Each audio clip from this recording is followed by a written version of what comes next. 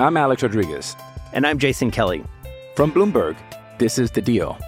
Each week, you'll hear us in conversation with business icons. This show will explore deal-making across sports, media, and entertainment. That is a harsh lesson in business. Sports is not as simple as bringing a bunch of big names together. I didn't want to do another stomp you out speech. It opened up so many more doors. The show is called The Deal. Listen to The Deal. Listen to The Deal on Spotify.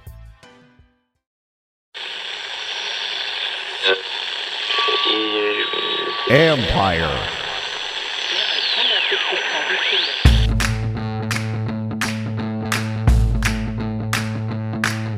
Hello, welcome to my podcast.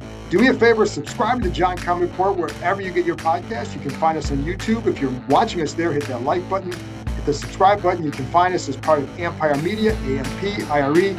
Always much appreciated. As you can see, I'm joined here by the Washington Post's Nikki Jhabvala. We're going to talk about the Commanders' 23-10 win over the Houston Texans. But first reminder, Graham Weinstein, the voice of the Commanders, and I will do our live stream YouTube show at 7:30 p.m. Tuesday night. Another non-therapy Tuesday, but we still have things to talk about. So tune in, right, Nikki? Such cheery Tuesdays anymore. There you go. I don't know what to do. Victory Tuesdays. Anyway, let's start here. And Nikki, this is 5 out of 6. Mm-hmm. What are you taking away from that? We're going to get to the Taylor Heinicke quarterback stuff and all that. But what's your immediate takeaway? I think Taylor Heinicke is going to start more games. He's completely rejuvenated the team. I think the defense has made progress continually throughout the season, but they've played their best ball when Heinicke is leading the offense. And same for special teams, I feel like. Tressway has been working on what I think should be a Pro Bowl career. I don't vote. But what I think should be a Pro Bowl season. So, and I think the rest of the special teams has played quite well. So for the first time in a long time, they're finally playing the complementary football. All three phases really playing well right now. And Joey Sly as well. He's been very consistent during this stretch. Yep. And this is the first time that they've been over 500 at this point in the season in 4 years. The other day on my prediction podcast, I said it wrong. I said first time I meant to say first time over 500 this late in the year. Wrong. Well, I did, but because they were 1-0, as people remind me. That's probably why you didn't jinx them then. Well, there you go. But they're this way because it's complementary football. Yep. During the stretch, 5 out of 6, +7 in turnover ratio. They've cut back on the penalties, and they're getting some production out of that offense. The defense is playing lights out. Right. Let's start with the defense because it's two guys in particular who are doing not just well, but really well. I want to get to the young guys too, but the old guys in the middle, Daron Payne and John Allen. I mean, it's remarkable what we're seeing from. I shouldn't say it's remarkable because they're very good, but we're seeing some high level play from them. Oh, extremely. I mean, they are a force to be reckoned with inside, and I think on a number of defensive lines, it's either a mix of DN and tackle or a pair of DNs that are really the biggest threats, especially in with the pass rush. But these two are doing a lot of the work, and they're opening up opportunities for other players too. Like, Montez Sweat is working on what could be a career year in terms of sacks. He's already got, I think, 7 already this season, or 6 already this season. So he could top his career numbers, but the way they're playing up front with stunts and the communication, it's just, they're creating, can I say the HE double hockey stick? Yeah, of course. They're creating hell for offenses. So it's fun to watch. It's a big damn improvement over last year. Did you just say a 4-letter word? I think it goes back to, one thing they've talked a lot about. We talked to Rivera about this. I don't know if it was Friday or the last couple of weeks because you lose track with everything going on here about their playing in unison. And it's been a theme lately. And he'll bring up really good examples of them on certain stunts. And John Allen brought it up today post game about some plays that they make that it's not a coordinated stunt, but it's one that develops because one player might see the other guy looping outside or going outside, so the other guy ducks inside. That unison, we did not see that last year. And I think some of that, maybe Jeff Scanina has done a good job with the troop, and they're also producing on their own, but I think he's done a good job as D-line coach. Yeah, no, absolutely. It was Montez Sweat's first sack of this game. They did a stunt. I think it was a tackle and Montez on that side. Montez kind of looped around and got him. So, you see there's at least one every game, I feel like, where you can really just see the effect of it has. And then Jonathan Allen's just a force up front. His first sack, he literally pushed back the guard at least 6 yards. And he's had a number of those with his signature hump move. So They're really working well together, and not just the line, as you said. The pass rush and the coverage always go hand in hand. And you look at the way the line is playing, but also the way their secondary is. They've rearranged that group to give the young guys more time in the field. And I think it's really remarkable that Benjamin St-Juste and Derek Forrest played sparingly last year, have earned their way into the starting lineup this year. Well, and I'm glad you brought them up. Thank you. You're welcome. But part of the thing with them and talking to them after the game too, I think it's the learning curve that takes process. It's just because a guy's out there does not mean they're a finished product. There's a lot of learning to be had. So like Derek Forrest, for example, I was talking to him after the game, and he's talking about how just the little things he's learned that have made him better. Just it could be situational. It could be by being able to read and know what's coming based on alignment. Right. And he's gotten better with that. And he's a massive hustler. That's why he keeps getting those plays. But it's also his growth just in terms of what he knows. And it allows him to play with more confidence and faster. And then with St-Juste, it's kind of the same way. Right. And he even brought up the play where Forrest gets the pick. It starts with St-Juste knowing what he has against Brandon Cooks, knowing the situation and saying, okay, I think it was a second or third and long, and then eliminating a route. As soon as he sees him come off the line, he eliminated the quick game, so he knows he's going to try and run the fade. So he gets back there and gets in good position, tips it, here comes Forrest. But it's that kind of learning curve that takes place that they have really done well with. That learning is what's different this year. And with key players too. Like, I mean this no disrespect to Carson Wentz, but you see a lot of the same plays would be made over and over. Heinicke comes in, he's not perfect, he's got his physical limitations. But you can see him learning from mistakes. He's not throwing the deep shots when they're not there. He's throwing it away, or he's taking the knee like last game. So you're seeing that. You're seeing Jamin Davis learn from his mistakes. You're seeing the young guys in the secondary learn from those mistakes. I mean, Benjamin St-Juste brought it up tonight, how he's, getting those PI calls. And he's like, if I just ease up a little bit on kind of the hand fighting, they see this, they learn, they don't have the same mistakes week in and week out. It's why there's a growth process that takes place, which I know with here, another slow start was not a good thing, but there has been growth, and that makes, now I will say with Taylor, he got away with one a little bit. He did. Yes, he but did. Been smart of the ball, only 4 picks and starts. I'll get to him in one more minute, but like with the defense too, stopping the run against Dameon Pierce was impressive. That guy was 10 carries, 8 yards. That was by far his worst game of the year, and he was a force coming in, but that's all they had. Right. And you're right, the coverage worked very well. Kendall Fuller got the pick. But that defense, it's more, like you said, it's more than just the two guys. Right. Yeah, no, everybody's making plays, and they're playing together, like you said. I think for Houston, I feel like they're kind of dealing with a lot of what Washington, like maybe 2 years ago, or when they had their really bad struggles. When you only have one real playmaker on offense, it's not easy, but easier to shut that one person down. Kind of like when Washington had only primarily Taylor.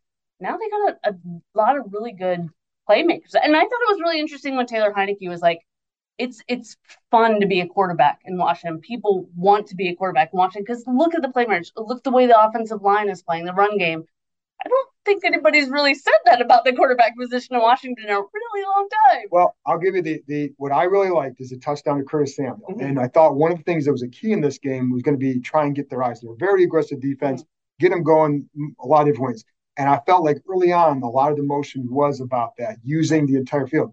On the Curtis Samuel play with that little jet sweep coming around, you see he's running the jet sweep. The defensive end comes upfield, and Samuel's already by him. And the end is like this, waiting for Heinicke to react. He doesn't have the ball. He's by him. The two inside linebackers go with Antonio Gibson on the play. Yeah. But Samuel's over here. He's got numbers. He's got space. It's a really good play. So they have that ability to create more than they have last year. They have to respect multiple playmakers. And that's the beauty of the type of guys they have, but also the number of guys they have. The versatility on both ends, offense and defense, has given opponents fits lately. And you can see their value, especially in how they continually rearrange the secondary using different looks. You can see it on offense with how they're using Antonio Gibson and Curtis Samuel on both the run and pass games interchangeably. So this is stuff that Ron Rivera has preached for years. I think now we're starting to finally see the results of this team, and hopefully it lasts. So we're not back in the same position, but he preached growth and development. He preached position flex, and now you're starting to really see it. I think the other guy with that is Bobby McCain. Yes. This has been several games he's been playing in the slot, but he does it very well. Right. And for a small guy, I mean, he's not a big guy. He's probably right. He's not much taller than me. Right. Now I know, like I've got this Superman look on. I know. I'm surprised. Thank you very much. But no, he plays tough up there. Yes. And for a smaller guy, and he's quick to the hole. I mean, just his versatility is among them. We just haven't talked about him, but his versatility has helped too. Yeah. Oh, absolutely. I mean, he's a big reason that Derek Force is getting more time on the field because he can easily move down into the slot. He's played corner before. He obviously knows safety, but they can move all those guys around. Kendall's played in the slot. He can play outside. I mean, Benjamin St-Juste can play most anywhere. And Cam Curl he's your do-it-all defensive guy, right? So, I mean, that's huge. It just allows you to do more things and do it well. Okay, let's get to Heinicke. So, yes. I mean, everybody's waited long enough. I know. But first of all, any surprise that they're 4-1? No. They had to stick with him. There's no choice. There's any surprise is that they dragged it out this long to actually announce it. I mean, no. I mean, I think after the Philly game, it was pretty clear. My only reservation in going harder with it this game is, what if they did implode, which is something this team is capable of doing. But they played consistently, which I thought was a really strong performance. And yeah, we can say it was just the Texans or 1-8-1, but for them to come out of the Philly game and still play as well as they did, I thought that said a lot. Hey, it's Kaylee Cuoco for Priceline. Ready to go to your happy place for a happy price? Well, why didn't you say so? Just download the Priceline app right now and save up to 60% on hotels. So whether it's Cousin Kevin's Kazoo Concert in Kansas City, go Kevin, or Becky's Bachelorette Bash in Bermuda, you never have to miss a trip ever again. So download the Priceline app today. Your savings are waiting. Go to your happy place for a happy price. Go to your happy price, Priceline. I'm Alex Rodriguez. And I'm Jason Kelly. From Bloomberg, this is The Deal. Each week, you'll hear us in conversation with business icons. This show will explore deal-making across sports, media, and entertainment. That is a harsh lesson in business. Sports is not as simple as bringing a bunch of big names together. I didn't want to do another stomp you out speech. It opened up so many more doors. The show is called The Deal. Listen to The Deal. Listen to The Deal on Spotify. The team is obviously responds to him. And this might be, and I was just thinking about this too, like, I was wondering, like, we didn't see the same thing with the team last year, but we weren't in the locker room. Right. How much does being in the locker room help see how they gravitate toward him or what he means? Right. Yeah. No, I mean, you can definitely see it. The way these guys, they play always to the very end, even in close games, even in losses, and there's only been one with him this season, but they always play to the very end. They rally behind him. They root for him. He's a guy he's kind of like that popular kid in high school who gets along with everybody, and offense, defense, special teams, everybody loves him. And it's not really anything he's outwardly doing. It's just the nature of who he is. He's just natural around these guys. I think Alex Smith was a lot of the same way, though he was more conservative publicly, just in who he was out front. But I think these guys they respect who he is and they respect his story and the way he came up. And I'll say too, it doesn't mean they dislike Carson Wentz. No. Carson Wentz but he's a different personality. Yes. He's a type A guy. He's not warm and cuddly, but he is in there too. Yes. But Taylor lives in that locker room. And that's what I'm saying. We get a chance to see, he's at his locker all the time. Right. And when you see him talking about the Jordans that he's buying and all that, that it's there's a little gleam in his eye where it's this is a fun thing for him. And then, of course, we're sitting there talking the other day. He's wearing this flannel coat that it's he wore it Friday. He wore it on the He's been wearing it for 4 days. Right. He wore it on the team playing Saturday. He wore it to the game today. Yeah. But that to me is his persona. Yeah. No, he's an experienced player who's traveled a lot in the league, so he can get along well with veterans. He has tendencies of a young player. Let's buy a lot of shoes at Jordans. But he also knows that all of this could end in a second because it did for him once already.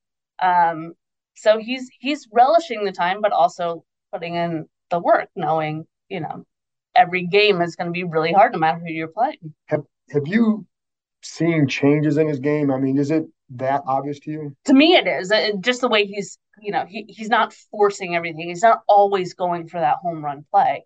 There have been clear instances, obviously. Those 2 plays in Philadelphia. There was another one today where he just threw it away, didn't try to force it down there.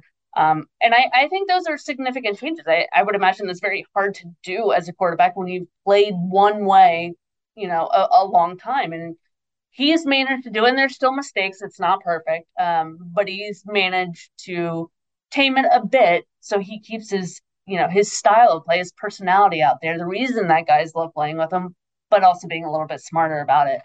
I am also just so impressed by the way he mentally or just his demeanor out there. Like it never seems to be too big for him. The pressure doesn't seem to ever be too great for him.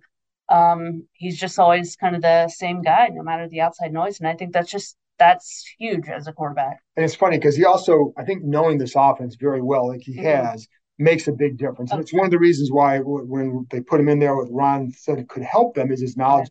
And you see it even today on that 17, there's a 17-yard pass to Terry on the side where he's about to get hit.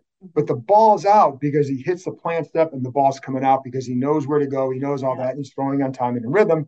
And you see that a lot with him. And so I think that's another big thing for him. But again, I just always go back to how guys respond to him. And I know, like, trust me, like players, they see the flaws. Everybody sees them. But sometimes, as John Allen said, you can't really explain it. Right. Yeah. I mean, he also said that, Coach Saban told him at Alabama that it's really the team that decides the starting quarterback based on how they play with him. And look at how they played with Heinicke. There's no denying that much. And had the tables been turned and they played really well with Carson Wentz, I'm sure they would have rallied behind him, but not. It's just a different personalities. But certainly they would have responded the same, and the same circumstances would unfold. But they're on a hot streak with Heinicke. So last thing then, where do you think this team goes now? I mean, they are playing again. They're playing. They found a formula. Where do you think this goes from here? I mean, I think they have a good shot at the playoffs. How deep they go, if they make it, we'll see. But I think they're really showing their potential. Of course, in the offseason, they're going to be left with that same major question. And that, of course, is about the quarterback. Heinicke he's playing well. There are always going to be those limitations, and they may always be limitations that are too much for Ron Rivera and his staff. So then what? But I think with Heinicke, they're really able to develop the rest of the team. That defense is lights out, and we'll see what they ultimately decide with Daron Payne, who's coming up. But they got a young core there in the secondary. They got some really young playmakers, good playmakers on offense. So they're developing into a respectable team, no doubt. Right, and I think the one thing Taylor does, first of all, he is a free agent. Correct. They already signed that guy. Right, and he's not going to break the bank to resign. No. But I think what he does is he gives you the ability to say, okay, if you can't find, you don't have to go out and force a trade. Right. You've got a guy that you can do that, and maybe some people are saying, well, we said this last year. Well, they weren't at that point last year, and maybe they're at it this year where it's almost like he's their version of Ryan Fitzpatrick. But he gives you that ability to buy some time if you want. And I feel like the second most important player on the field behind the starting quarterback is the backup quarterback. And they clearly have that guy. He can step in and win games. That's ultimately what you want. And he's like the ultimate team guy. Everybody loves him. There's literally, what more could you want from a backup quarterback? If you don't deem him to be a long-term starter, that is. So yeah, I think that should be one of their first moves, if not get it done before the season ends. Absolutely. So, all right, Nikki, that's it from Houston. Tell people where they can find you. On Twitter. Besides right here. Yeah, on Twitter, so long as Twitter stays alive. My handle is Nikki Jhabvala, NICKIJHABVALA, or at WashingtonPost.com. There you go. Thanks a lot for joining me. Thank you for tuning in. Remember, Tuesday night, 7:30 Eastern Time, with the voice of the Commanders, Brian Weinstein, and I will answer your questions. And if you still have some rants after 5 out of 6, let us know and we'll talk about it. And there you go. Thanks a lot for tuning in. I'll talk to you next time.